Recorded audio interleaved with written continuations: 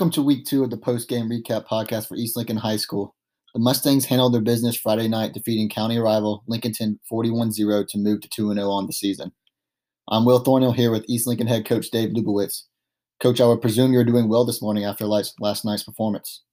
Yeah, anytime you play a rival and you get that kind of win, you wake up kind of feeling a little bit better. So, yeah, I'm doing really well this morning, thanks. Well, yeah, let's get right to it.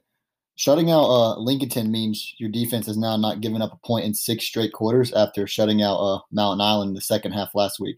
What's really clicking for that unit right now? They're working together.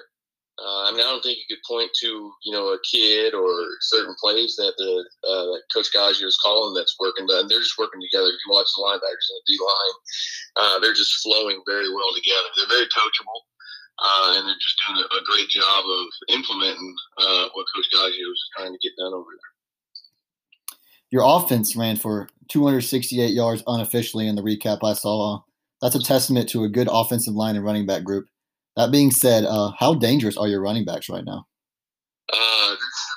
We've got 4 or 5 kids that would probably start on most teams in this league.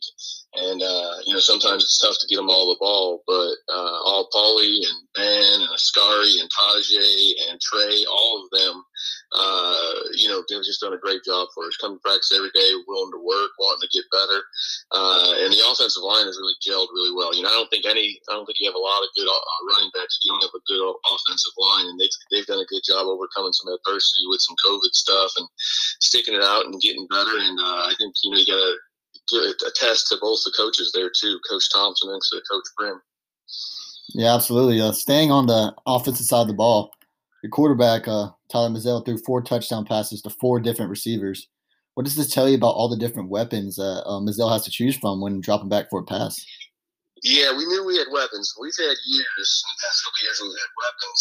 What Mazzell is really able to do is he's just so smart with his pre-snap reads.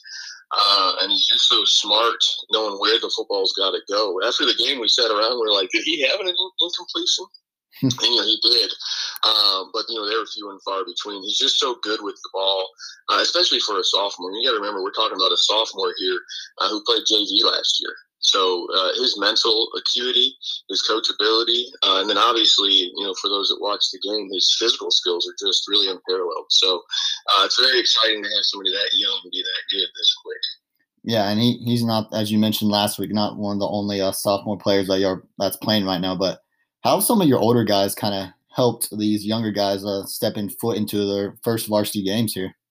I think it could have went 2 ways. Before the season, we think we are going to have a divided locker room with sophomores and seniors, with the juniors kind of hanging in between, or we're going to have a good locker room. And one of the positives out of the COVID stuff is we got to work for a long time together without a season. So, we had a lot of off-season workouts. We had a lot of time where they, saw each other work. And I think when a senior sees a sophomore work just as hard as them, they're going to give them the respect that they normally probably wouldn't because they're so young. So the way that the seniors have gelled with the sophomores and the juniors is just amazing. It's a testament to how great of kids we got.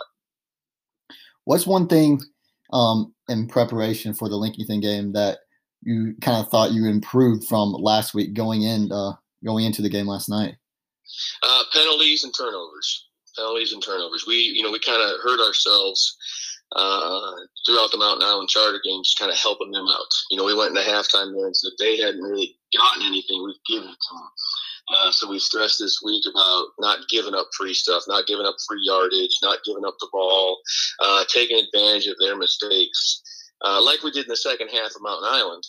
They just, transferred it over to Lincolnton. We had a couple of rough drives at the beginning where we had some bad snaps and some bad catches and such like that. But really just eliminating mental mistakes. But physically, I think we're there. I think we've got all the weapons we need. I think mentally, we still got a couple more leaps and bounds to make. What kind of win last night where you seemed to control the game for 4 quarters do for a team's confidence and believing that you guys can be one of the top teams in the conference, which I know is a serious goal for a program like East Lincoln? Yeah, I talked to him after the game about, making sure we stay grounded a little bit. Because a lot of things in that game could have went the other way early on, which could have changed the outcome. So, not to get too big-headed, We got to focus on just 1 week at a time. We're starting to talk about steps. You got to take steps to get somewhere. Well, our next step is North Lincoln. And I don't want to hear about who's after North Lincoln. I don't want to hear about last week. We just got to take that step together and try and get one against North Lincoln here. So I think it's good for confidence. But then at the same time, I'm a little bit wary of us getting a little bit too overconfident. Yeah, you mentioned North Lincoln. That's your next step.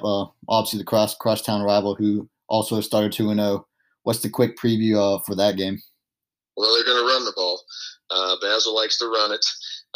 Uses his fullback well, uses his wings well. They're always very disciplined. They're aggressive on defense. They had our number. I think the last 3 times we played them, I believe they beat us 3 times in a row. And it's just going to be a matter of how much the kids are going to be disciplined on defense and how much we can kind of spread the ball around and make their defense run around a little bit. Yeah, so before we leave, I thought I'd ask you a little bit about the JV team, how they're progressing so far in the early season, what you've seen from some of the younger guys, maybe the freshmen in the program there. Listen, I know it's going to sound a little bit ridiculous, but from week 1 to week 2, that team has gotten 1,000 times better. We haven't won yet, but all of the mistakes that we made, the lining up, the bad snaps, the missed coverages in the first week, we didn't have in the second week. So we've got a lot of freshmen that, coming from the middle school. We've got a lot of sophomores that never played football since like 8th grade, or even some of them we got to come out, haven't played at all. So it's going to be a work in progress, but I'm super proud of the step that they took from week 1 to week 2, and hopefully they continue to step forward, come week 3. Yeah, so this has been the week 2 edition of the post-game recap podcast for East Lincoln. The Mustangs moved to 2-0 after defeating Lincolnton 41-0. Once again, I'm Will Thornhill here with East Lincoln head coach Dave Lubowitz. Thanks for taking the time again this morning. Hey, thank you, Will. Yep, we'll see you. Bye-bye.